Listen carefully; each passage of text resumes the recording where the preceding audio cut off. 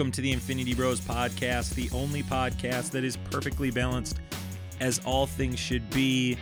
Grateful to be back with you here on a wonderful February bitter cold weekend. I am your host, Max Mosier, here on the Infinity Bros podcast with one other Infinity Bro today, Infinity Bro Mark. Mark, how are you? I'm doing great. I'm happy to be back. The conspiracy board has gotten larger, and there's more red twine going all different directions now. WandaVision has taken the globe by storm, and if you're listening to our episode right now, you're probably listening to hear about episode 6. We will have a spoiler review of that here for you. So this is your spoiler warning right now. I'm going to go ahead and put that bumper for that right here. This is... Prepare yourself. An Infinity Bros. Prepare yourself. Spoiler. Warning. And as well, this might be the first time you've ever listened to us, so we want to make sure you're familiar with our rating system. Here on the Infinity Bros podcast, everything is ranked from a 0 to 6 point scale. 0 meaning horrible, and 6 meaning absolutely excellent. If all of the Infinity Bros rank something a 6, it gets an infinity step. Mark, did you have a good week before we dig into WandaVision? Like how did you feel? I mean, episode 5 I felt like took a lot out of us. It felt like a very long marathon to get here for me. How was your week? That's how I felt too. That I'm living for WandaVision at this point. I need to make it the Friday, get WandaVision out during my lunch break, and then join the podcast and talk about it. We'll talk about other things today too. I just wanted to put all those on the front end. We'll talk about those a little bit later. We'll get into some nerd news. We are going to talk about Gina Carano as well. So just stick around after we talk about WandaVision, which is going to take up, I think, a majority of our episode. But we're not going to bury the lead past that. Hour 45. I have 45 minutes, but there's a chance. I know. That's an optimistic outlook, right? 12 hours later. Yeah, I just don't think it's going to be that. Real quick, Mark, for those that haven't listened to our show before, can you just give kind of your rating of last week's episode and your thoughts so far on this season, what your rating's been? My ratings have always been 6 out of 6 for every episode. I love it. Maybe I'm biased with pop culture, comic book stuff. Yeah, last week's episode kind of elevated the how do I want to say this? Each episode has felt like it's been getting more ramped up and going more and more, which I've loved. You get a little bit more of the pie, a little bit more of the pie. This episode felt like it was a downswing.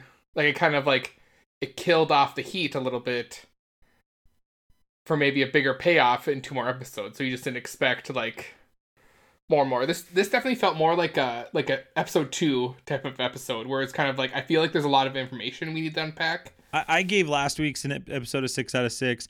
I haven't gone 6 out of 6 for the most part. At the beginning of the season, I had some issues, not with the story per se, but again, more with the length and how they've decided to make an 8-minute credits still kind of, even with this episode, I'm like, why do you tease me with that? Why do you show me a 37-minute countdown when it's this is really a 29-minute episode? That's neither here nor there. That's every episode. I need to just accept it. I'm 6 episodes in. I need to just literally, I've complained about that for 6 episodes straight. It's not going to change.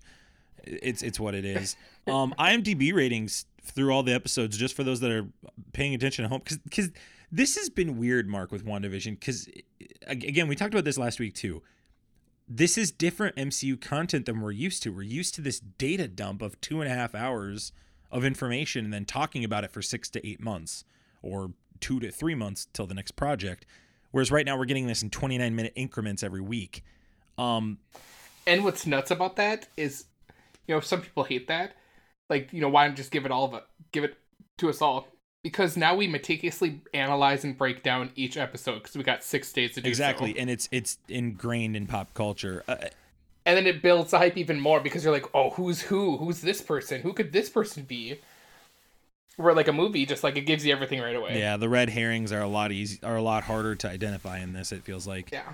Out of 10, IMDb's rating system, 7.5 for episode 1, 7.9 for episode 2, 8.3 on episode 3, 9.0 on episode 4. That was the one where Monica Rambeau, her kind of backstory was shown. Episode 5, which introduced Pietro at the end of it, got a 9.3, which is the highest rated episode so far. This episode gets a 9.1. Mark, what is your rating of this episode and your brief thoughts before we kind of deep dive into it? I was thinking about giving it a 5 out of 6, just because I just felt like of like the lukewarm feeling I was getting with this episode.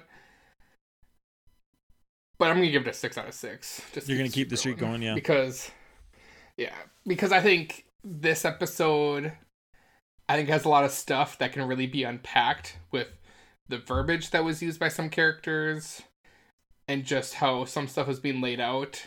And I really loved like the late 90s vibe to it. Like definitely Malcolm in the Middle beginning sequence. But I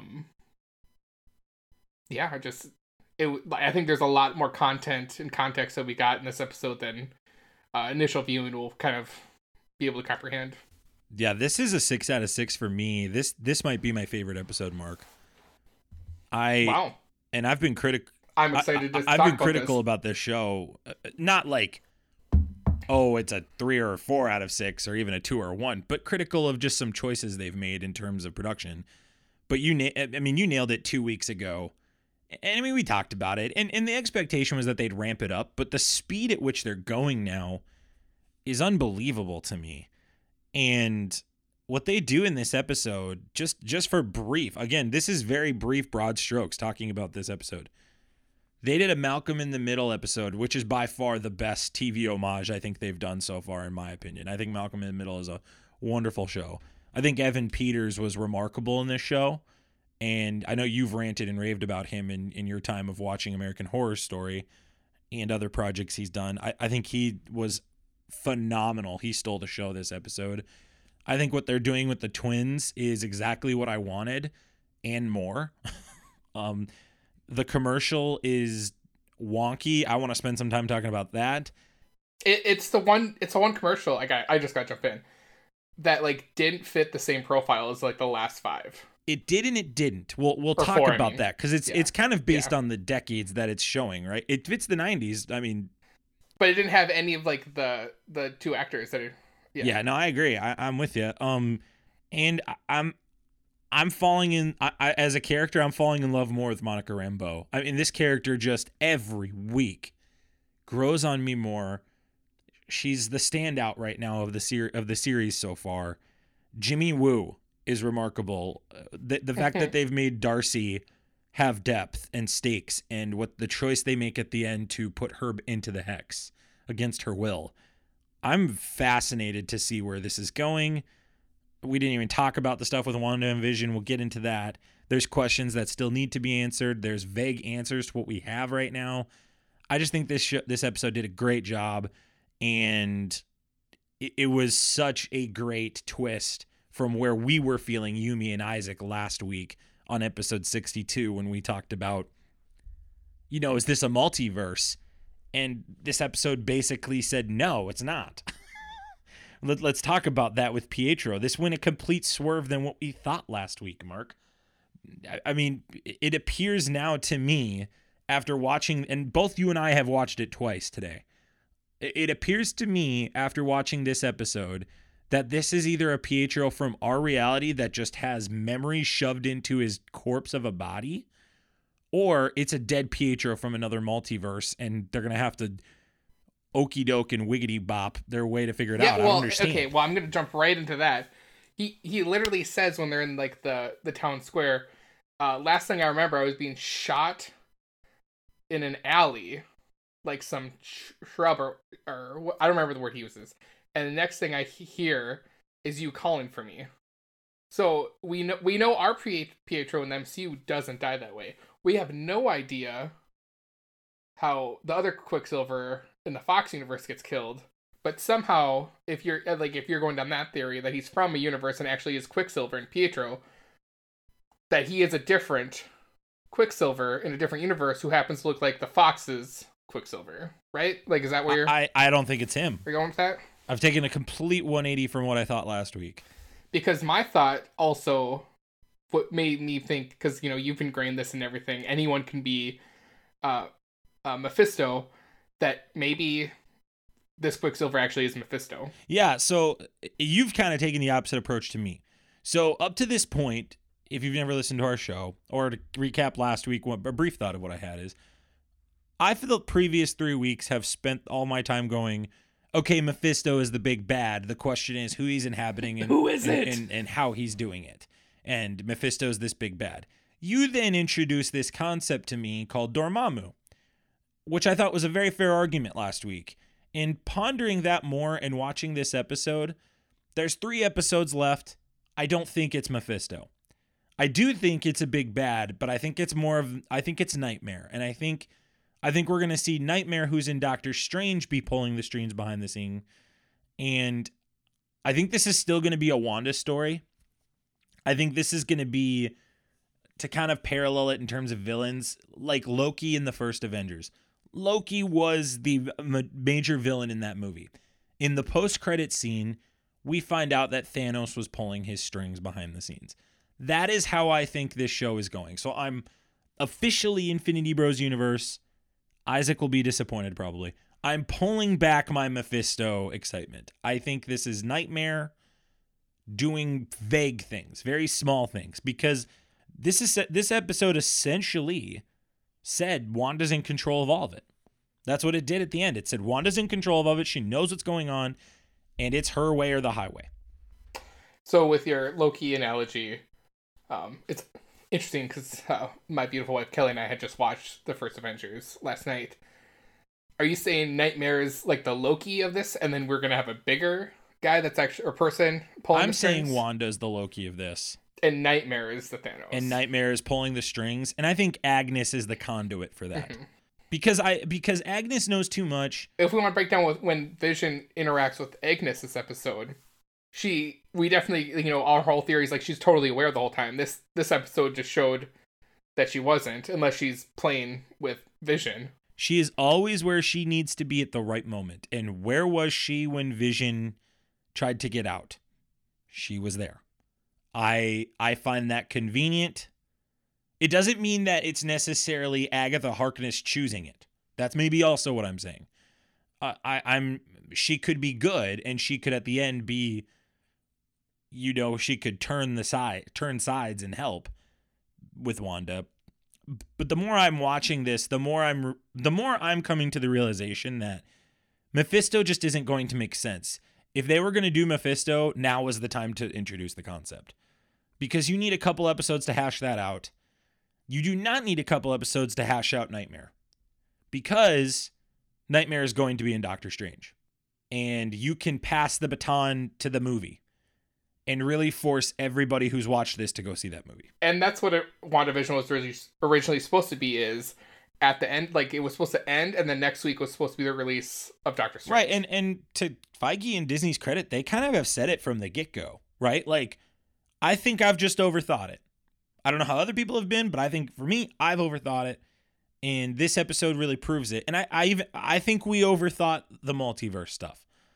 I think they are doing multiverse stuff, but I think they wanted to tease it and see where people would be, and really just kind of open that Pandora's box as they get closer and closer. I do not think this is Pietro. I think this is, again, I'd go back. I think this could be Simon Williams. I think this could be a Grim Reaper. I think this is somebody in those categories of living in that place, being connected to somebody else. Maybe he got shot. He's dead. Maybe he's somebody that got in the way of Wanda. Maybe he was like somebody that lived there and tried to stop her. I don't know. But I don't think that's the Quicksilver of the X-Men universe. Gosh, like, because we get like a dead version of him, but like it didn't like pan to what Pietro looks like in the MCU. It was still Evan Peters, yeah. But he seems so self-aware and asks, about the children, like, hey, that's, you've really been hiding these children all this long.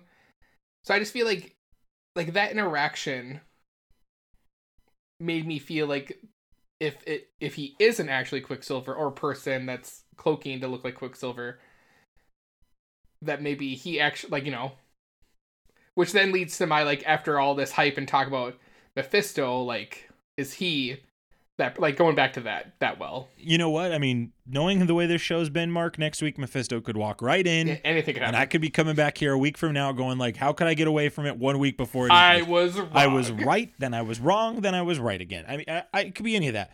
I guess for me, the reason that I sit here today, and you're right, he's breaking the fourth wall. When the kids are talking in their Malcolm in the Middle way, he's watching them this is weird that they're talking to the wall. That's strange. You can actually visibly see him have that weird look. And he is in the same boat as Vision right now. He is self-aware that something's going on. He's part of the show. He knows he's part of the show. He feels, for a lack of better phrasing, called to be part of the show. And their interaction when they, when they would talk about what old Halloweens are remind us about past memories, how, he would say, that's not how I remember it. No, she would say that. She said that. Oh, my bad. Yeah, it's the same concept. The other thing that was hilarious was that they were dressed up as Natasha Romanoff and Nick Fury. Did you notice that in the Halloween? I missed that. Who was? The kids in their Halloween flashback of them getting the fish. Oh my gosh, I missed that part. Yeah. Everybody did, because she had antennas, but she had red hair, and the other kid was dressed like Nick Fury. That's why it's it's all crap. It's all a load of crap. There's no way they would have been dressed like that. Load of crap. And it's just a funny thing. And I mean, there's other subtle things, right? They're making the kick-ass line. You heard the kick-ass line, right? Yeah, I heard that. I paused. Paused and was went to Kelly. It's that's the superhero that the other Quicksilver played in the movie actually called. And Evan Kick-Ass. Peters was in that movie as his best friend, right? So it's That's crazy. Yes. So Oh it's my gosh. this show is incredibly meta, which I know for you, Mark, that's your jam. You love that stuff. Zane loves that stuff. Gosh. I just think we're the audience for that. And I'm all in on the meta stuff. I think after this episode, seeing Pietro be dead really was kind of, for me, the pun intended nail in the coffin of he's not the X-Men universe version of it. Now, where I would agree with you is if it had been... And the second rewatch, when I kind of hashed this out, he does say, because he says this, he's last thing I remember, being shot, right, then hearing you. So it's this, are we getting that he actually did die in a different universe, and that's a point where then she can take him from that universe? If it is a multiverse type of thing? He died in the town, or he died at Sword.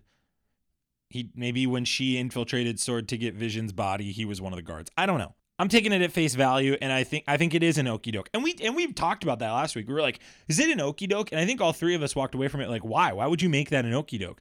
Okay, and then one other thing, because this has popped in my head. Agnes says she won't let us go. Or we're gonna be here forever. She makes the way she talks about it, it's she's been there for a very long time, and we're supposed to understand that it's only been 10 days, maybe 2 weeks. And this is, to me, why I think there still is an overarching thing, and that could be Dottie, right? Maybe or time is different. Time is different in there. Yeah, I mean bubble. they're zooming through the decades, right? So in theory, this could be a lot of time. They're actually living. Right, they could be. I don't know. What's happening to these people is pretty crazy. Let's kind of go character by character. You listen to this. You've never listened to our show. This is how we review it. We bounce around it. Sorry, that's the way it's going to be. Suck it up. Yeah, spit in a bucket and get ready for round 2. Just being for real. This is how we're going to do it. Mark, where do you want to start? What character do you want to go? We talked about Pietro. We'll kind of count him done for till the end here. Where you want to go? What do you want to talk about? Give me a character. I got bullet points for all of them. The sassy best friend. Gosh. Okay, so let's talk about Wu Rambo and Darcy here. Okay, so first of all, I love that you said that, because that was a bullet point I made. So here's something I laughed out. Here's something I'm cracking up at. So the sword stuff is in itself its own TV show trope, right? It's all this TV show trope stuff. Let's enhance the image. Oh, I just need this piece of equipment, and now I've solved the answer. Darcy's doing those things. It's all these TV show tropes. Oh, we get kicked out and then we're gonna beat up and be back in there and, like, and figure so things like out. that's meta. I've enjoyed that, actually. I think some people would eye roll at that. I think it's been great. I don't think it has anything to do with what the Hex is doing. I think it's just part of the fun of the show and part of the magic of Marvel. That's a part of this series, is it's supposed to emulate shows of that specific decade. And they're doing a great job. And I think that's what some people get lost in with episodes 1 and 2. It's like, they're great because they are copying, like, exactly what shows are like in those time periods. Well, and here's another great thing that I love in this. And before we talk about these three characters, I love Monica Rambeau's showdown with Hayward verbally. I absolutely love this. And this is another example of, I think Hayward is going to be an antagonist in some. I think that's clear. He's an antagonist in some way towards the end of the series, right? What does Hayward say? He didn't say you guys got blipped. He's like, you guys were just You were gone for 5 years, no, and he that. essentially, Mark, he's attacking super powered people. No. He said yeah. Okay, we're gonna come back to this. He said you were away. In a sense that character knew they were gonna come back. Like, I don't know if that's overpacking, but that seemed weird verbiage. I think it's a fair point in the sense of this. I think people high up in those positions in this universe, personally, would like to think that the Avengers were maybe going to figure out how to solve it. Now, the length in which they solved it really caused a lot of trauma for the whole planet and the whole universe, right? And so I think but that kind of gets to the point of what I really like about this encounter, is it does three things, really. The first is its character development for Rambeau and Hayward. I really like Hayward as kind of being a mystery here, and he's going to have something bad that he's done. I'm looking forward to finding out what that is, and I'm looking forward to the rest of these characters finding out what that is. I also really like how they're tying in what happens in Endgame here, Mark. Like, we saw how Spider-Man did it, and they kind of made it a joke. You know, at the beginning of the second Spider-Man movie, we get that goofy high school montage of all those heroes that died, and that was funny and comical, and it was kind of a perfect thing to do right after Tony Stark dies, right? Because that's kind of the last thing we see on the frames.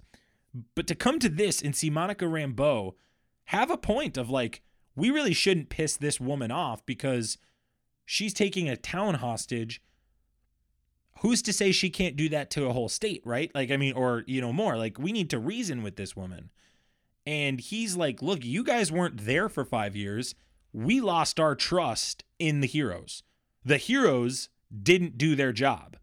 So we need to start doing our job. And I just think that's a fascinating dichotomy that is going to be a theme in this universe moving forward, I think.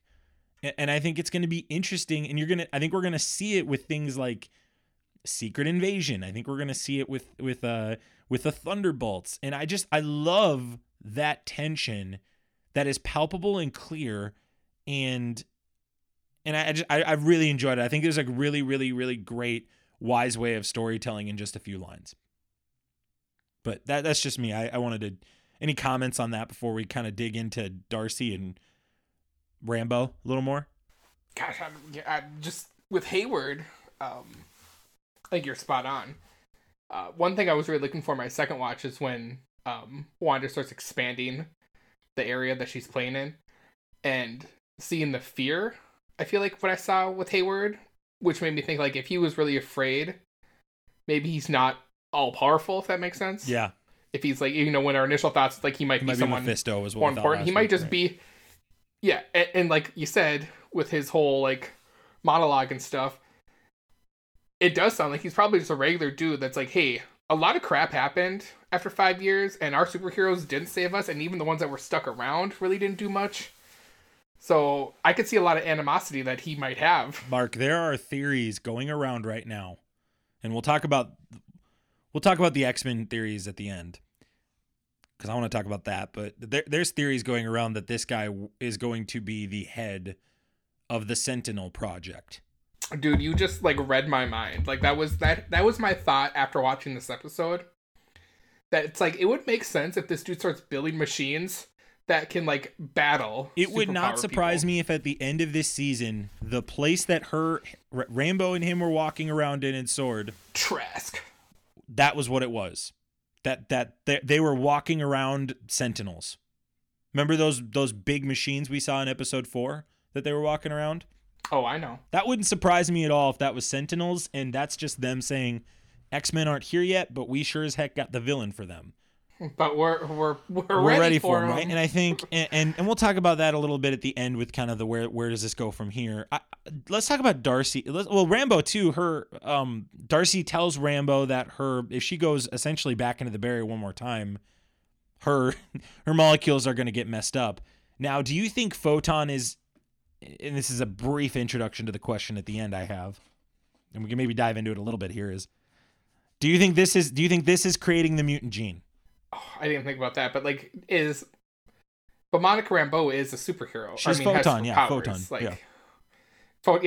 So it's like maybe this is how she gets her powers. We'll talk about that later. We'll get to that. Let's close with that part because that's a loaded question.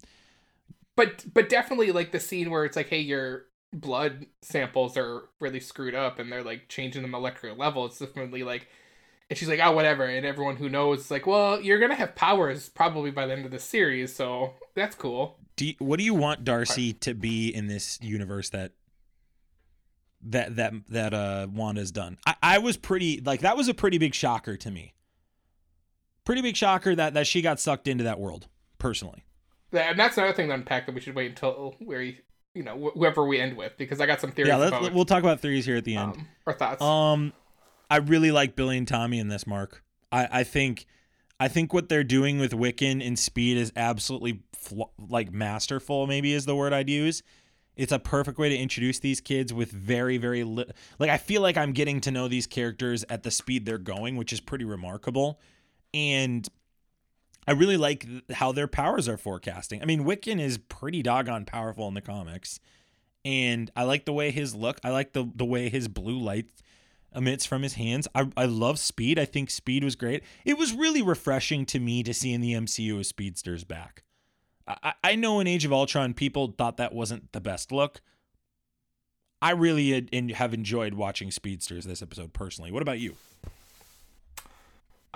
Yeah, I guess I got no comment on that. It was interesting how they decided to do the special effects for them being they were different effects.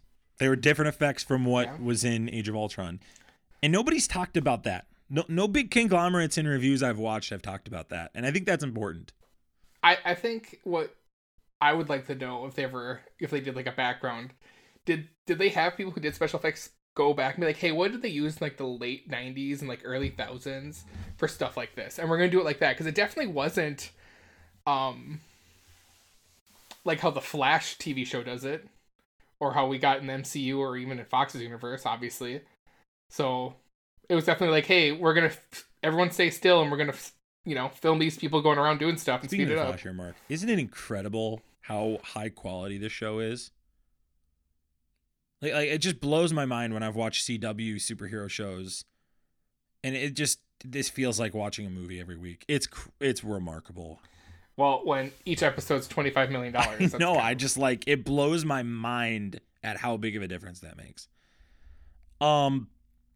Let's close with the two big ones. Let's talk about this real quick before we talk about them. What the hell is going on in this commercial? Right. Magic. What is it? Yo Magic. Yo Magic. This is a huge curveball that is essentially thumbing. This is the directors, writers, showrunners, actors, all of them rubbing it in our face that this is the answer to everything going on. And there's a myriad of ways you could interpret this.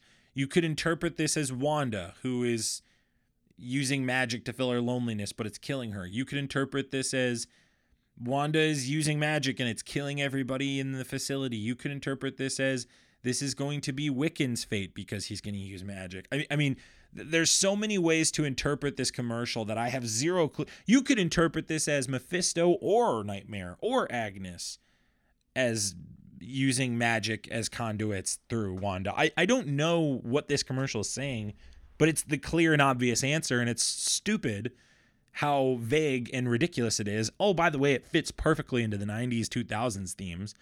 Remarkable job there. The attention to detail on these little things is pretty remarkable. Dude, I'm just as lost with that commercial as a lot of, like you said, it could be any type of metaphor you're trying to make there. it just seemed like in the Yo Magic part of it, it's just like my initial thought is like, is it someone feeding off Wanda's magic that's making them more powerful, and it's actually killing Wanda? Like that was kind of my initial thought. I mean, I don't know how to tell you you're wrong on that. I don't think anybody's wrong. I think we don't know. We didn't write it. We were a part of this production. I mean, let's get Paul Bettany on the podcast. Let's call him up right now. Be-do, boo, boo, boo. Yeah, I don't know, Mark. I think when I look at this, I think it's talking about Wanda because that just aligns with everything else that's gone on, right? Maybe. I don't know. I'm speechless on this one. I just when I wrote my show notes was what the hell. Like, it was jarring. This was the most jarring moment in the whole series. This was more jarring to me than seeing Vision and Pietro dead. Watching that kid decay was jarring. And it was different. I was unfazed. Well, I'm not saying I was like rattled. I'm saying it was jarring. I mean, it seems. I wasn't rattled. It was just jarring. It was just different. It was like out of. It's like we're getting this Malcolm in the Middle show, and with WandaVision, every time I turn it on, I know it's going to be a crazy 29 minutes that I'm going to have to go back and watch again. Like I don't know what I'm going to get anymore with this show. And this show definitely made me feel like that because I kind of I was like, okay, we kind of know the trajectory of where this is going. And it's like end of the day, it's like, oh no, this is actually another puzzle piece episode that we're going to place right here. Thank you. It hasn't formed the whole picture yet, but it was another piece of the puzzle. So a couple weeks ago, Reddit had a leak on a scene from this episode that I accidentally saw. And what it had seen was the opening clip was seeing Evan Peters. So I knew about the Evan Peters reveal a couple weeks ago. And yeah, that was stupid, but it is what it is. But I all I saw was her blasting Evan Peters with this. So that was the one thing I knew was going to happen in this episode. Even with that information 2 weeks ago, Mark, it did nothing for me. Like, it did absolutely nothing for me. I really have no idea where the show is going. And I tip my hat to Marvel on that. That's very difficult to do, I feel like, this day. Let's talk about Wanda and Vision. Wanda is in complete control of everything here, it looks like. Were you surprised by this? Did this affirm things you've thought, or did this just bring more questions to you? Can I say all of the above? Yes. Yes, this episode definitely.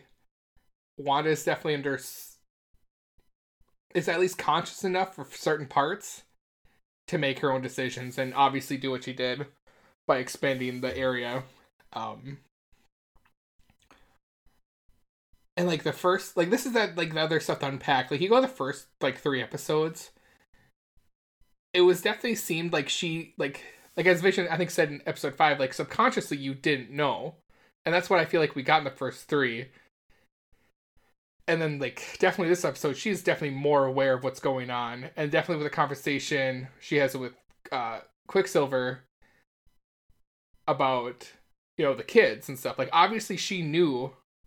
Or found out, like, either, from revelations subconscious, that there were kids in this town that she was just hiding, or keeping in their homes, or controlling them.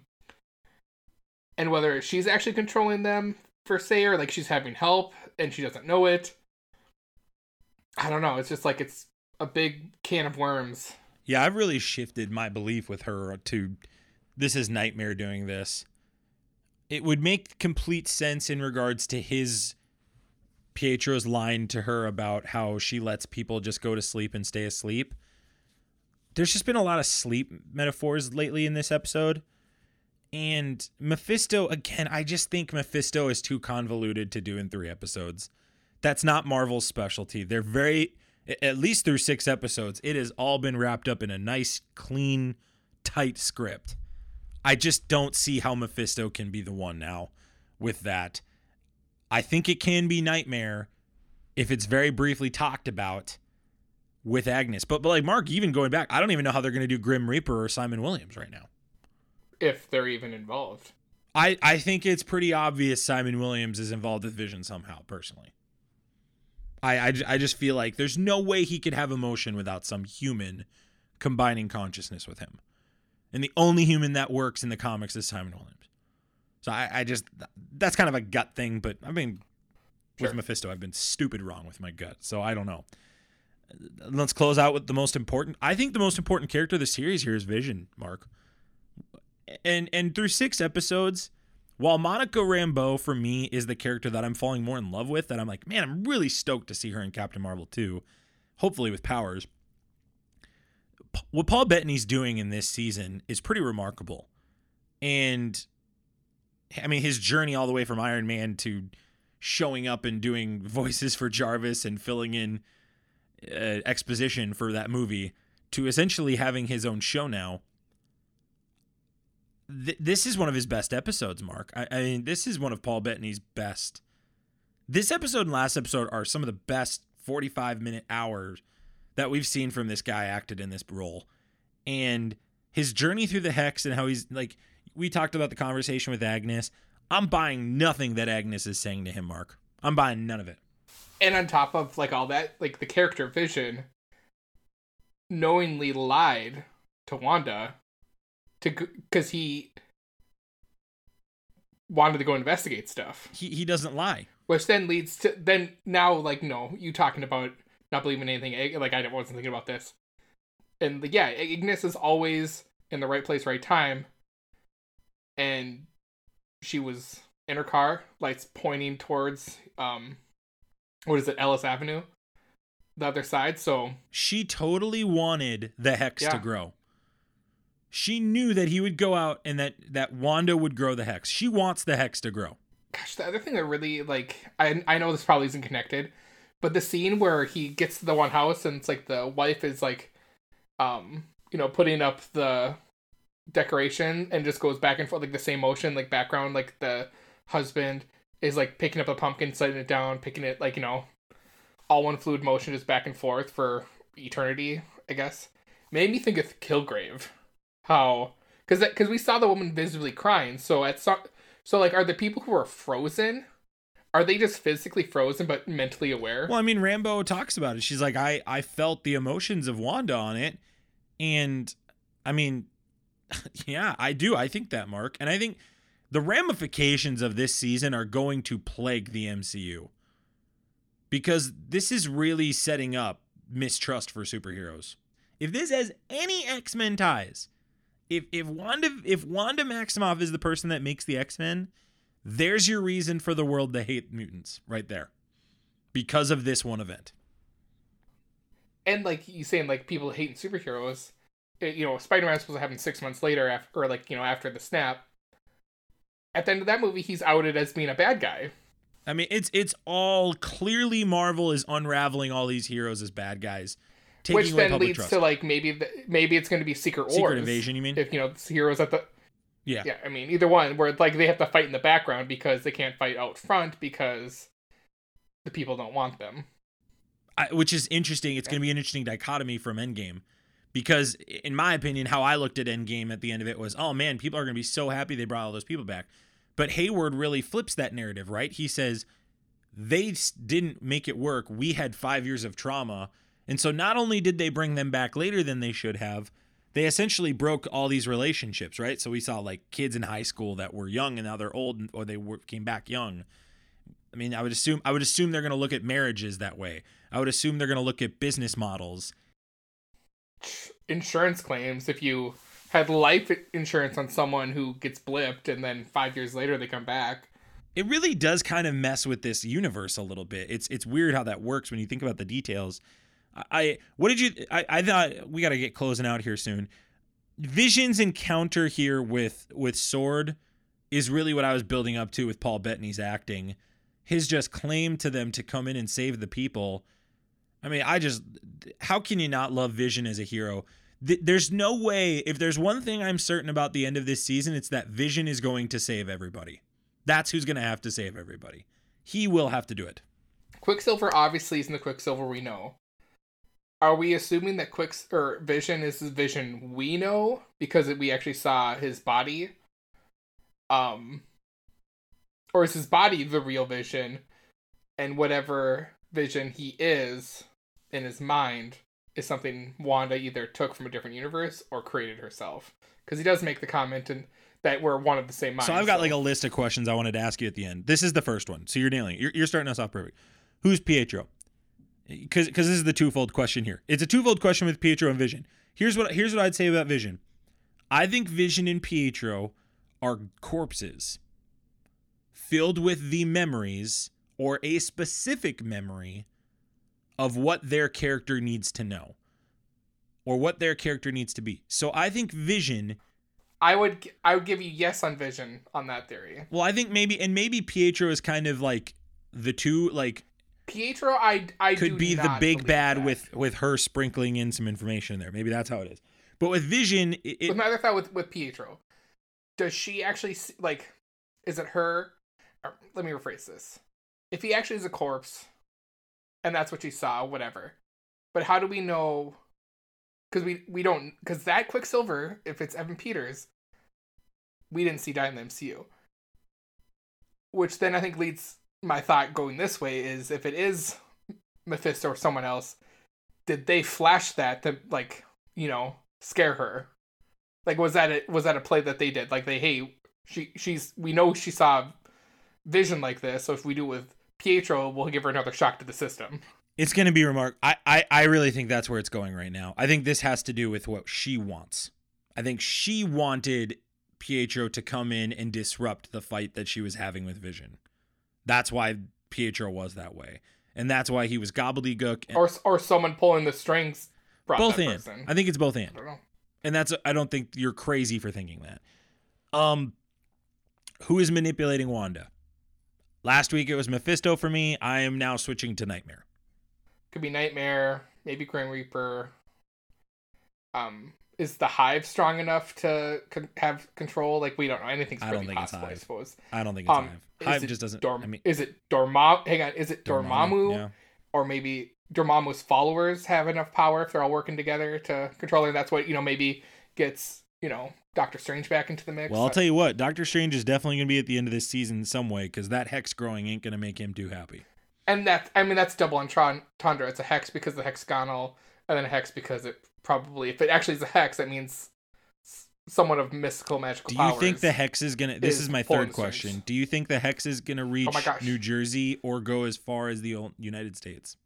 Well, I mean, it's already... Oh, you mean, like, take over all of it? Ooh, I don't know. I feel like there's got to be a point where Doctor Strange definitely steps in with his people to be like, hey, this obviously doesn't look right. What if that's how they ended the season? What if the end of the season is it goes over the whole USA and that's how Falcon and Winter Soldier starts? Is their post-hex and they don't even know they're in the hex? Wow. I don't... at this current moment, I'm not subscribing to that. No, I'm not saying I like it. I'm saying it would be bold, is what I'm saying. And it's not beneath them. But I think it would also be like a slap on the wrist to that show then.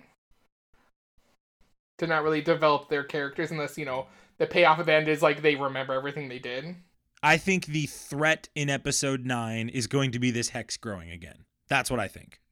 I just don't think it gets that big because, like you said, I think Doctor Strange would intervene unless you're going to give me like, oh, he's actually off doing something else. And Multiverse of Madness, he might be already started that. This might be the detour in that movie. And maybe this isn't the MCU we know. Dude, I don't know. It's wild. This show opens up the canister of worms. Maybe the end of the season will be young Monica Rambeau waking up, and she's like, "Oh, it was all a dream." Do you think this is a theory going around? Do you think that mutants will come from the hex? Is this where the first group of mutants come? So this would be the starting ground of mutants. So this town would be the first set of mutants. And all these kids that are there are the mutants. So, okay, that's what I'm saying. This theory is people who get inside the hex, obviously, like, their DNA, like, we got, that's the tidbit we get from this episode. It's like, hey, if you get involved with the hex, your blood will be changed, probably. Are we saying, like, everyone's going to be a mutant that's inside the hex? Which then would be, like, I don't think it gets as big as the United States. if it's just the kids who become mutants, and it's like, well, how do you start telling the story? Unless their big payoff is like, oh, we're going to do that, maybe jump a few years in some of the movies and shows. You could make them kids now and then in 10 years reach the story. I guess, but then how do you pay off with like Charles Xavier? Unless that's Charles not the route Xavier you want to could go be a through. humanitarian. So like, You could still do Magneto. Magneto Charles- could still Charles have been a Jew in the Holocaust. but like you're saying like these people are gonna be affected. Like if it goes like whole United States, that just happens and they just get these powers, but with no backstory. I think there's a real possibility that could be the threat. I think that would be a weak payoff, but I don't know. I think it would be cooler than the way I'm describing it. Maybe that's the way I'd say it. Do you think the guy that is going to give the machine to Rambeau is Reed Richards? I don't think it is. There's a rumor that it's Blue. She says. Go ahead. Blue. Yeah, I said Blue Marvel. Oh, did you? Good. episode. Okay. I think it's Blue Marvel. I think that's a safe bet. I cover my bases. I was like Blue Marvel, Doctor Doom, and or Victor Von Doom. Yeah, Obviously it's not Doctor Blue Doom. Marvel was for the people. Victor Von Doom was for you. Yeah, and then Reed Richards for the here's the 2-for-1 bet. She does refer to as my guy, so like my mind is like, oh, it's a dude, because I feel like she would say, I don't know, my gal or my person. I don't know. I feel like I would say my person if it was just keep it vague to keep everyone guessing. Oh, that's what like rattled me. It's like you hear that she's like, oh my god, we gotta meet him, and then you're like, oh, that's how the episode's gonna end.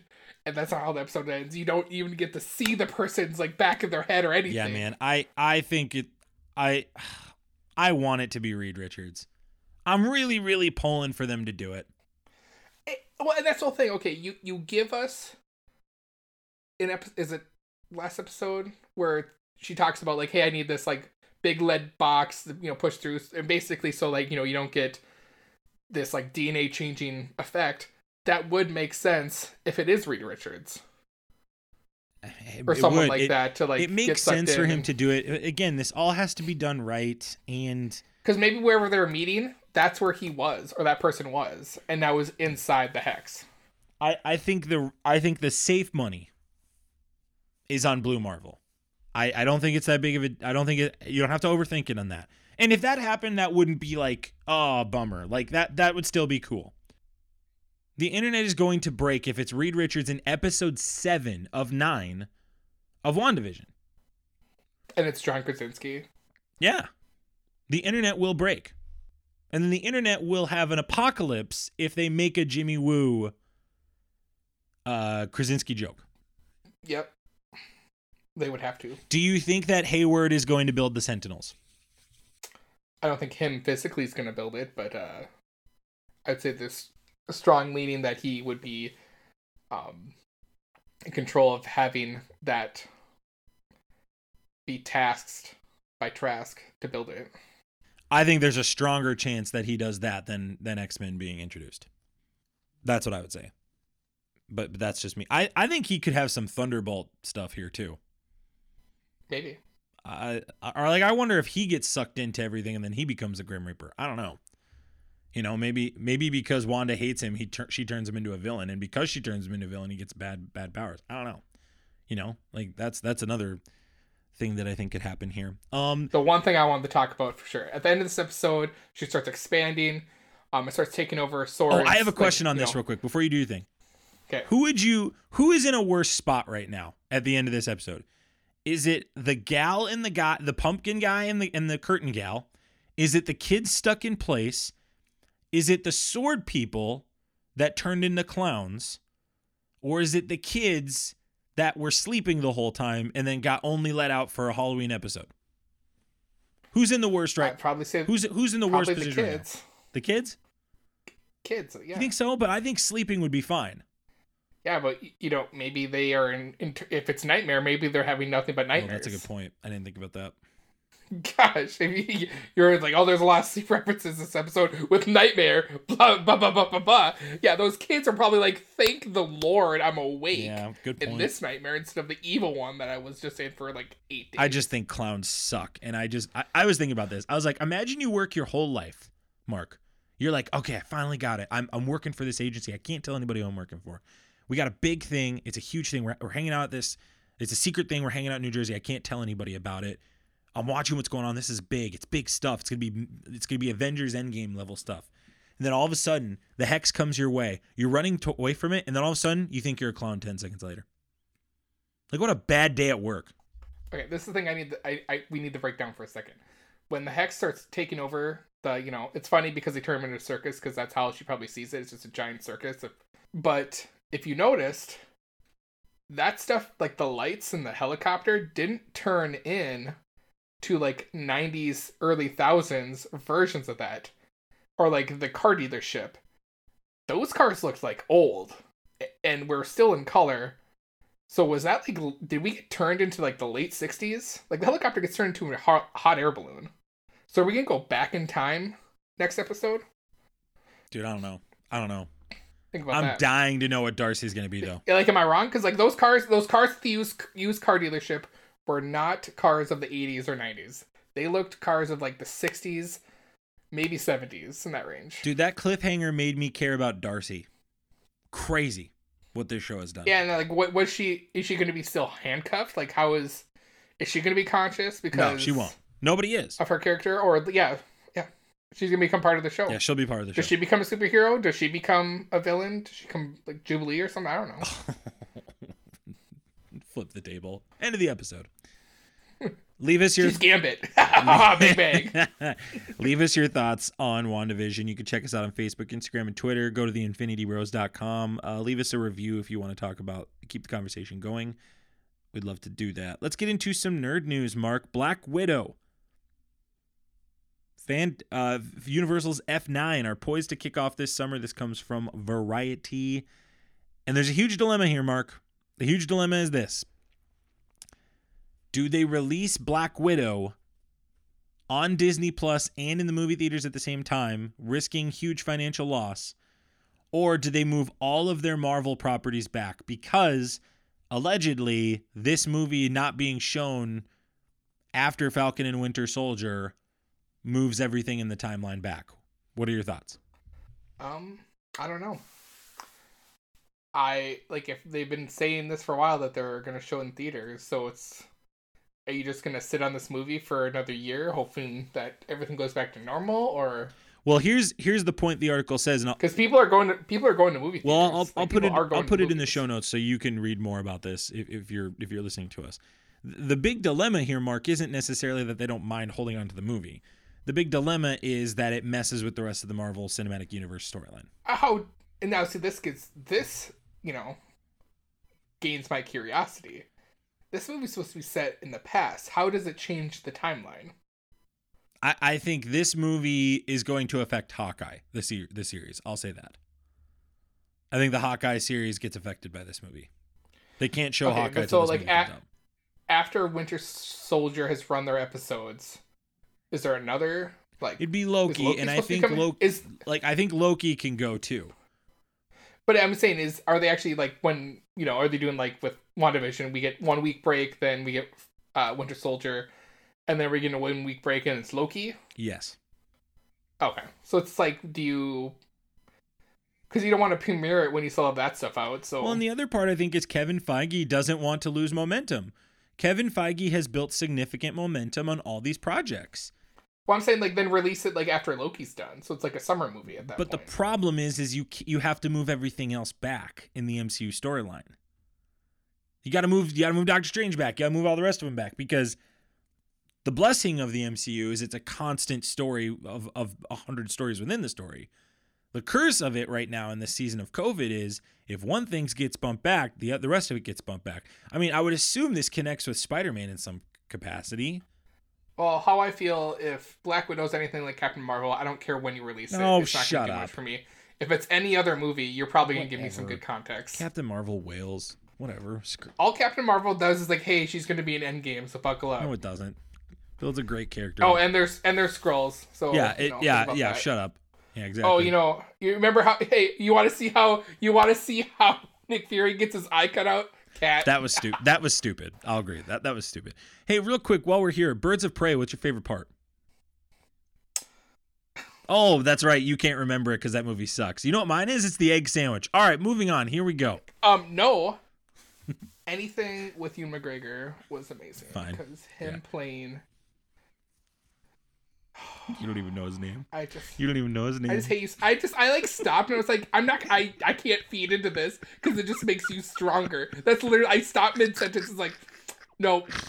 I'm just gonna let him have it and just walk away. That's literally just like I literally stopped and paused. It's just like, nope. Robbie better have his favorite scene from Birds of Prey always ready to go, because someday I'll ask him that same question. That movie sucks. Gosh, that movie is so bad. It might be the most overrated DC movie ever. It was still fun. It was fun. Yes, that's a fair. That is fair. I can live with that. It was fun. What isn't fun is Captain Marvel. It does have pieces that Captain Marvel is a blast. The story, like I said, it connects pieces. Fantastic storytelling, great characters, great acting, great backstory from Nick Fury and S.H.I.E.L.D. I love that movie. All right, here we go. EA, this comes from IGN, has made $3 billion from Star Wars games, and it isn't slowing down anytime soon. Why would they? I mean, you if you listen to this show, there's a good chance you're playing this game. Big one was Jedi Fallen Order. Mark, did you play Jedi Fallen Order? Hell yeah, I did. Battlefront 2 is really big. It's making a big comeback for the Infinity. I pre-ordered Infinity 2, Battlefront 2, and I hated it. Yes. And now fast forward like 3-4 years later, I'm all in on it. We hated it, and now we like it because they got rid of the crates. That's why. But no, they made $3 billion on it. Star Wars games are crushing it. I mean, this is great news. In my opinion, it just means more Star Wars. And Ubisoft is teasing an open world Star Wars game for the console, so I'm pretty pumped about that. Yeah, it's gonna be great. I'm looking forward to that game. That's gonna be sweet. Let's talk about some serious news before we go into our little bit segment. Gina Carano was fired from The Mandalorian after abhorrent social media posts. Mandalorian actress and MMA fighter Gina Carano has been fired from Lucasfilm after abhorrent and unacceptable posts of hers went viral on social media. She's not currently employed by Lucasfilm, and there's no plans for her to be in the future, said a spokesman from Lucasfilm stated in IO at 9. Nevertheless, her social media posts denigrating people based on their cultural and religious identities are abhorrent and unacceptable. It's like the fourth time it said that in like 3 sentences. Sorry, not trying to make light of that comment. I'm just like, not really well said. This wasn't her first brush with social media controversy. In the past few months, Carano has used her social media platform to mock COVID-19 masks, spread conspiracy theories about the legitimacy of the election, and like posts disparaging Black Lives Matter and pronoun usage. She played Cara Dune in the award-winning Disney Plus series and was rumored to star in the forthcoming Mandalorian spin-off, Rangers of the New Republic, but that no longer appears to be in the cards. She's also dropped as a client by UTA, an agency spokesperson confirmed. Mark, not going to rate this news because it's serious and it just is out of taste to rate it. What are your thoughts on this, man? Because this, and we're going to try not to get too political, but we did feel like this needed to be talked about. It's a Star Wars issue, and we loved The Mandalorian this season. It gets an infinity snap from this podcast. It also won the annual Stan Lee's, which is our yearly awards show we do at the end of the year, and it was number 1 across the board on our list for TV show.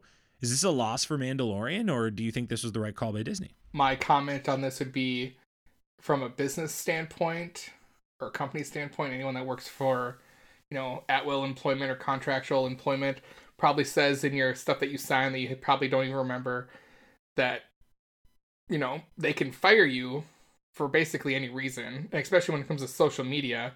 Anything that's deemed damning to their public image is probably a right for them to fire you. So that is literally what happened. She got her second chance and she was fired. The way they portrayed the things that she sent seem very far worse than I think what they actually are. They're still bad. But I think she's, I don't know.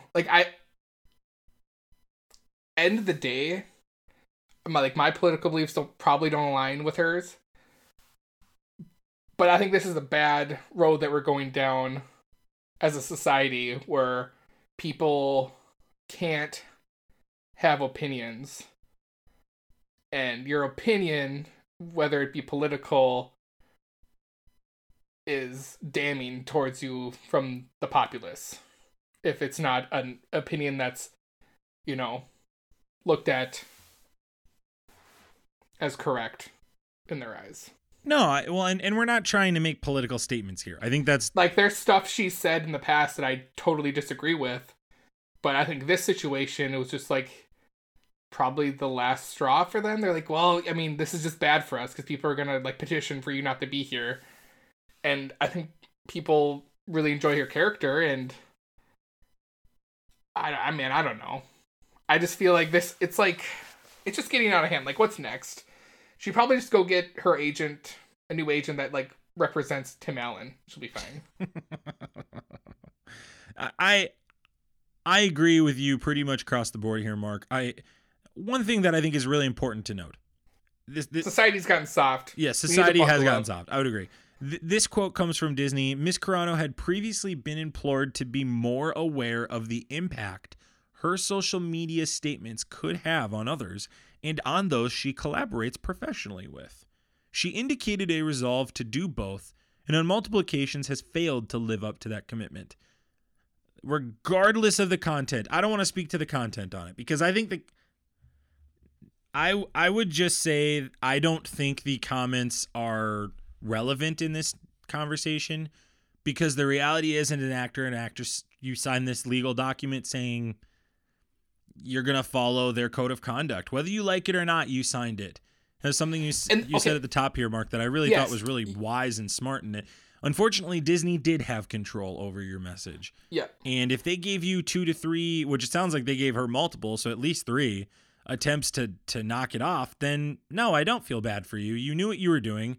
And this is a case of Gina Carano thinking she was more important for the Mandalorian than she was. And like the one thing I want to touch on with that, it's like people saying like, hey, she's getting paid a ton of money, she should just shut her mouth. It's like, well, no, that's also bad. Yes. I mean, she should probably tread water just knowing her position, her job can be in jeopardy. And I think that's what we're seeing with this. She's not being like, oh, well, maybe she is with this movie that she's going to make. But like, you kind of got to own what you say. Like, if you know what you're going to say could get you fired, you own that, or you don't say it. I agree. That's a great way to put it. What we're seeing is she's owning it. Yeah. If that's what you mean, if you mean it, stand by it and say it. Stand by it and say it and go. Because that's a lot of crap that we get lukewarm apologies with stuff like situations like this, where then like, oh, you gotta make a public apology because, like, you know, I'm your publicist and you gotta look good. And it's like, well, no, you just kind of look like a dumbass. The content is a completely different political discussion that I'm not going to get into. I'm just speaking from a business model that says this. If they talk to her several times, then I feel no remorse for her. I do not feel bad. I would actually go as far as to say I don't even think this is cancel culture. I think this is a company well within their rights of doing it. I do not think the Mandalorian... And that's the thing. Cancel culture would be the outcry of people to cancel it. And people were. This was Disney. And people were, Mark, and Disney had her back. For a long time, they've had her back. For about a year, they've had her back. And that's, I think, why I don't tend to side with Disney often. They're a pretty big company, and they do a lot of, in regards to business, they're not team players with other companies. Okay, the point I'm saying here is I think she stepped in it and she thought she was too important, and she's not that important. And I've heard comparisons of like, well, Pedro Pascal has said some things, and Pedro Pascal has said some things, and other people have said some things. And does not get like, the same great treatment, but it's in a different climate when they said it. So it's like that's why the heat's not as hot. And that's Pedro Pascal. That's the reality. As much as we don't want to say that way, and as sad as that is for maybe Gina Carano and her fans. And he's the star of the show. He's the star of the show. So. He holds a ton of weight. He is currently the Robert Downey Jr., Daniel Radcliffe of our era. When do they start filming season 3 of The Mandalorian? Soon, I would imagine.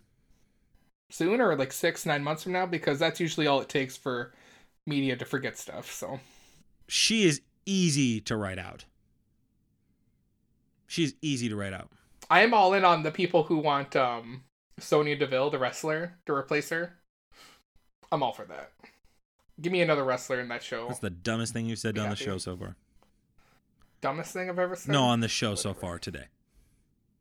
And you've said some dumb things. Well, I mean, I'm talking to someone who likes dumb things. Let's get into little bits. Little bits. Michael B. Jordan comments on Black Panther, Mark. This is interesting, man. Wow. He makes a comment. Michael B. Jordan was recently on Good Morning America, and when asked about Black Panther 2, he said, "I can't say too much about that one. If I ever have the opportunity to get back in that franchise, I would." Mark, do you buy or sell that Michael B. Jordan is coming back after the passing of Chadwick Boseman and a need to fill a void in the new Black Panther 2? Well, the way he said it makes it seem like he knows stuff, and there's been talks. If he's open to the idea of coming back, and he wants to, that's just, money being wasted by not utilizing that by Disney, so. Because that dude's a hot commodity. Bring him back. I mean, if WandaVision's gonna show us that, hey, we can take stuff from the multiverse, or that's what Doctor Strange is gonna do, what's stopping from, hey, this is how we're gonna get a new Black Panther, is Michael B. Jordan from another universe, who actually is Black Panther, becomes our Black Panther. So yeah, I'm buying it. The only way it works, in my opinion, is if Ryan Coogler is writing it. And maybe that's what his show is going to be about. Maybe it'll involve Michael B. Jordan. I want Ryan Coogler to do it. That's all I really care. So I'm going to sell that he's doing it, because I think they're going to go with another route. But I'll buy it if Coogler's in it. So the Spider-Man Into the Spider-Verse sequel. This comes from Murphy's Multiverse, a favorite scooper website, Charles Villanueva wrote, "The complicated notion of the multiverse has been a long, stable, and high-concept fiction, but in the world of comic book films, it was only last couple years that the idea became a lucrative prospect when it cultivated in the box office and critical success of Spider-Man Into the Spider-Verse. Apparently, the new villain in Spider-Man Into the Spider-Verse will be the Spot, the one obscure Spidey villain who occasionally showed up here and there to terrorize the likes of Spidey and Daredevil with his goofy yet powerful ability. The Spot has the ability to access and manipulate portals in any space drawn as spots in the comics, which he also uses to transport him or any part of his body. He commonly uses it to have his foes punch their own faces or to assault them from all directions, but it oftentimes has been used more for sinister purposes. In Mark Waid's Daredevil run, the Spot appeared in a key role wherein his power gets harnessed by another villain called Coyote, who then uses it to operate a global human trafficking empire by kidnapping victims remotely." Mark, are you buying or selling the Spot being in Into the Spider-Verse 2? Oh, Into the Spider-Verse. I thought you were talking about Spider-Man 3 for the whole time. I missed that. Does that mean we're getting Daredevil also in? No, I think it's just that's they were referencing him, that's all. But why reference him? Because that's what the article was posting, just so people could know what the villain is. Screw that article. I was like all in on Spider-Man 3. It's like, oh yeah, let that be the villain. That actually makes sense. I mean, I don't care. I'm all for it. I'd buy it. Anything Into the Spider-Verse 2 is going to be amazing, because the first one was great. Into the Spider-Verse has to have cool villains to kind of maximize what they're doing with this style, because it's a brand new art. And especially when you're going to do animation, someone like the Spot would be perfect. I agree. I buy it. Where it's... Yeah. I want it to be somebody sinister. I think it could be easy to make this villain like funny. I would go evil with it and lean more towards kind of how they did what's his name? Oh man. Kingpin. There you go. Just if they do it like Kingpin was, because Kingpin made a couple jokes, but he was pretty serious for the most part. I would take it that way. Skylar Schuler, a famous scooper for Disney, on Disney-related things, He's the editor-in-chief of the Disney Insider, the Diz Insider. He says, "I was just told," this was on February 10th, "I was just told that Keanu Reeves was really approached for Kraven, but passed months ago. Do you buy or sell this rumor that Keanu Reeves was offered this role and he passed?" Definitely gonna buy that he was probably offered. I mean, that's easy. Pass, because it's just like, you gotta swerve the whole everyone. So then when he shows up in Spider-Man 3, we're losing our minds. I'm selling it. I think Keanu Reeves is waiting for the perfect opportunity. I think Marvel wants him. But I think they're waiting for the perfect opportunity. And I think him and Marvel are just working out what that would be. I don't think Kraven's it, personally. I know Isaac said in our group chat he wanted that, but I don't want it. I want him in a bigger role. I don't want him in a one and done. Well, that means he'd be part of the Sinister Six, though, so it wouldn't necessarily be. A Sinister Six movie is just being. Oh, that's what they're playing to build. You're a supporting character. He deserves to carry a whole movie. I don't like it. Inhumans and Agent Carter retweeted about Falcon and Winter Soldier series. This is the first time in years, apparently, that Inhumans has done it. And Agent Carter did it more recently. Mark, are you buying or selling that Inhumans and Agent Carter will be in Falcon and Winter Soldier, the 6-episode season run? Oh, that's right. Falcon and Winter Soldier is only 6 episodes. But the episodes are longer. They're like an hour. They're like an hour and change. Well, fine. How they involve Peggy Carter would be interesting. Inhumans, are we getting the Inhumans from the actual Inhumans show, or from Agents of S.H.I.E.L.D., or like new Inhumans? Let me share what I think, because that might help with what you're thinking. I think Agent Carter is just retweeting it because of Agent 13, because that's her niece. So I think that's the reason they're retweeting it. I do think Inhumans are going to be part of this season, and because you need Inhumans to introduce Ms. Marvel. Yep. Ms. Marvel has to have Inhumans introduce her so I think the big threat is going to be the crystals, the Terrigen crystals. I don't know how they do it. I don't know if they encounter Inhumans along the way, but or they just flash back to Agents of S.H.I.E.L.D. episodes. Gosh, that'd be even better. Episodes, and they're like, you better watch these because this stuff might not make sense to you. I love it. I'd be all in on it. Because why do all that stuff when you've already done it? Yeah, I'd be all for that, Mark. Be all for that. No, I'm buying Inhumans. I would sell Peggy Carter. I don't think she's in it either. Yeah, but whatever. Agent 13's in it though. We know that, so I think that's why. I think that just makes the most sense as to why that would be the case. Well, let's head over to the top 5. We're going at 3, Infinity Bros 2, Top 5 1. List starts now. Every week we like to do a water cooler discussion about what our top 5 of a specific subject or subjects were in the previous weeks. This week we're kind of at the 2/3 point, but it feels like we can finally put together a strong list of our top 5 WandaVision episodes so far. We're prefacing it with so far for those that cared on the front end. Mark, Mark, let's just do our top 6 since there's only 6 episodes. What's the episode you are leaving out of your top 5? Well, are we doing top 5 or top 6? Well, I mean, there's only 6 episodes we've watched, so one of them's out. What's your number 6 is my question. See, this is so tough for me because I like them all, but I'd probably say 2 would be my 6. Yeah. Episode 2 is my number 6 as well. Look at us. Yeah. Who would have thought? Number 2 is my episode 2 is my number 6. I think it's the weakest from a storytelling perspective. And again, this is one of the shorter episodes. It's a good episode, but it needed more. So I'll go to my number 5. My number 5 is episode 1. I'm going to hold to this. These first 2 episodes were stupid short. And I was like, imagine if they had released episode 1 by itself without episode 2. People would have been even more upset at this show. The stories have been great. Were they a little weaker in the first 2 episodes? Maybe. Were they degenerate and not worth watching? Absolutely not. I would not claim that in the slightest. But episode 1 to me is the weakest. What holds up now for me in episode 1 is that choking scene with that guy. That holds up.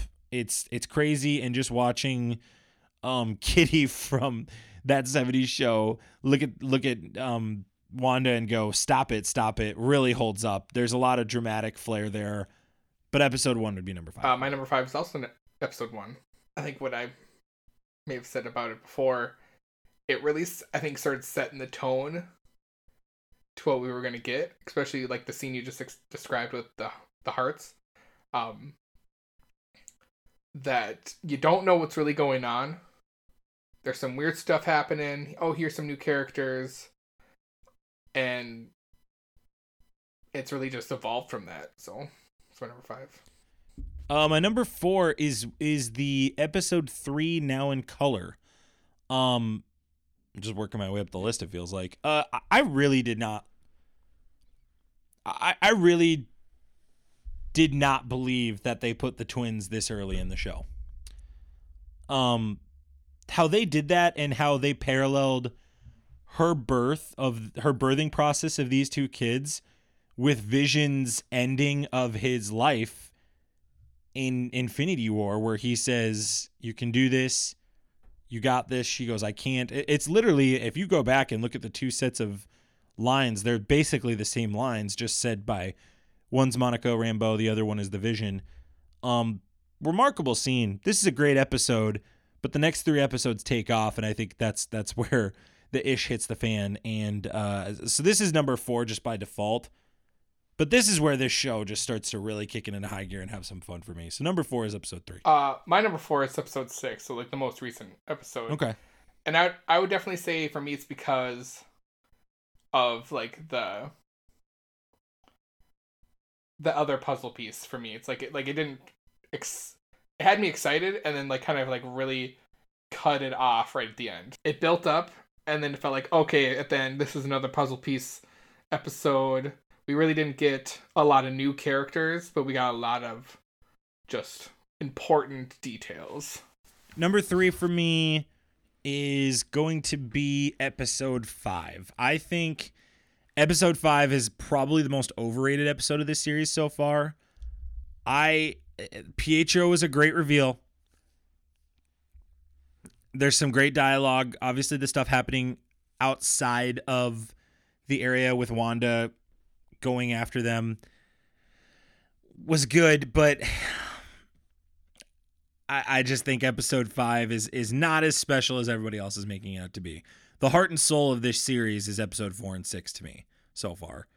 Pietro just kind of blew the roof off of the whole series and where it could go.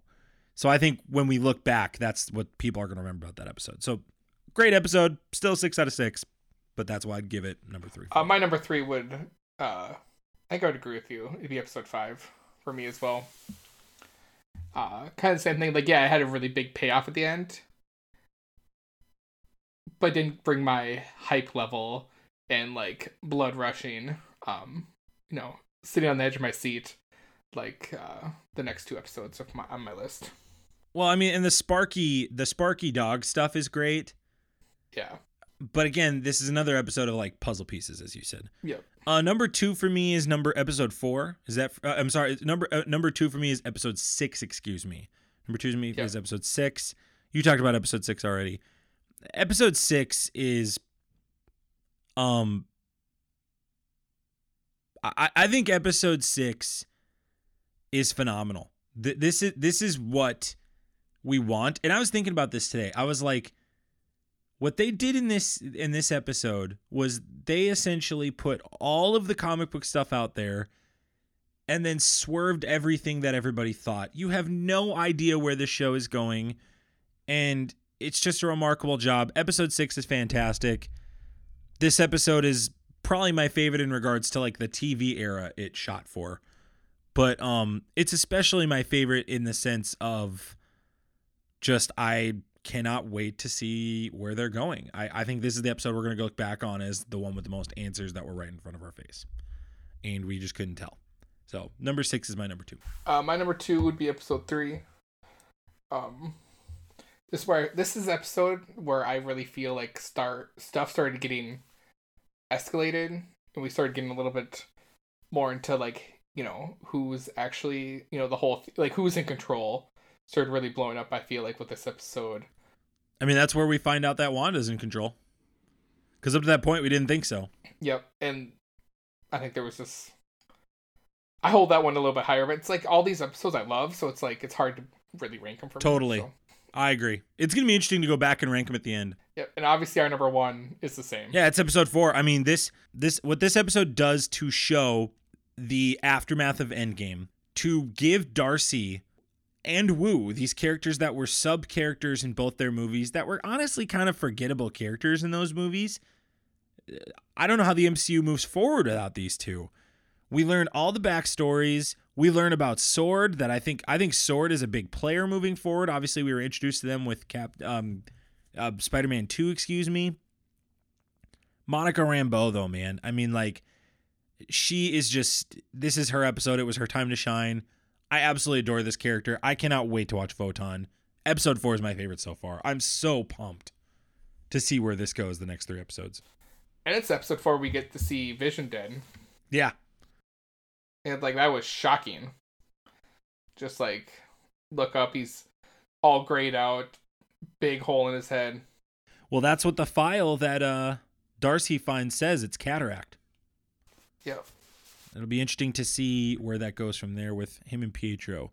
Well, Mark, thanks for a great episode with me, man. This was a lot of fun. Gosh, I could talk for hours on WandaVision. Are you going to have the same level of hype you think for Falcon and Winter Soldier? Like, I'm kind of myself sitting here like, man, this is really hard for them to follow. I think Loki can follow it because that's pretty out there, but Loki will definitely, I think, grasp my interest a lot more because I like that character. And I've thought about this too.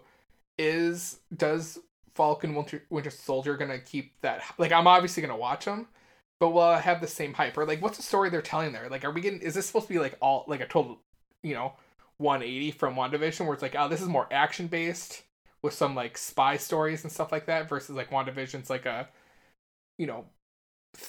deep thinking type of series. That makes sense. I kind of look at Falcon and Winter Soldier as like, I think it'll be great. I'm not degrading it. And I can't wait. Actually, I'm actually more pumped because of Zemo. Zemo's going to be great. Like, one of my top movies is Civil War. And for some reason, I feel like, Zemo's the most evil villain they've encountered because that dude is willing to do whatever to make it crumble from the inside. And, he has nothing to lose. Exactly. And just to see how his character turns on if he gets to his, because he's supposed to have like a pink outfit, but they have him in like a dark purple mask. It'll be interesting too to see like how much the aftermath of Endgame affects those guys. Oh yeah, and that's what I want. I want the story. Well, I want Zemo's story. If we're gonna touch on this for a second, on what happens with him. Like, did he get blipped and he came back, or does he get freed because of the blip? I think this is a good palate cleanser for Loki. Like, you're going to get this weird universe. You're probably going to end with Doctor Strange. It probably will end in some form of a cliffhanger or, hey, this is the person moving forward that we need to be scared of. And Falcon and Winter Soldier is going to come in and kind of ground us a little bit. And I'm really excited about that. Mark, I cannot believe how good WandaVision's been. We thought this movie was going to be good, but it has exceeded my expectations. Even ranking those lists, I think episodes 1 and 2 are great. I really enjoyed them. I really did. And I tip my hat to the team at Marvel for assembling this. This clearly is a gamble that's going to work. And I'm excited when everything's out to like go back and rewatch it, because I just feel like there's going to be more that we're going to be like, oh my gosh, that's, flashbacks of episodes 1 and 2. But well, thanks again, Mark, for coming on. It was great to have you, man. And we'll see you next week. We're really excited next week. If you're from Minnesota, we're going to be having AJ Mansour from the Power Trip Morning Show stopping by to hang out with us and do some Infinity Bros talk. So you're not going to want to miss it. We're going to talk about WandaVision next week. We'll dig into some nerd news and do our typical stuff. But make sure you check out next week's episode. It's going to be a blast. If you don't know who AJ Mansour is, go check him out. He's hilarious. He's a great guy, and we're super pumped to have him on. You can check us out on the InfinityBros.com, Facebook, Instagram, and Twitter. If you got the itch to Twitch, check us out. We've been doing a ton of streaming, so make sure you check us out on there. There's some fun stuff happening there. As always, we love you guys, 3000, and we will talk to you later. See ya. Bye. Bye. Thanks for tuning in to the Infinity Bros podcast. You can find the Infinity Bros on Facebook, Instagram, and Twitter at the Infinity Bros. Feel free to send listener feedback via email at infinitybrospodcast@gmail.com.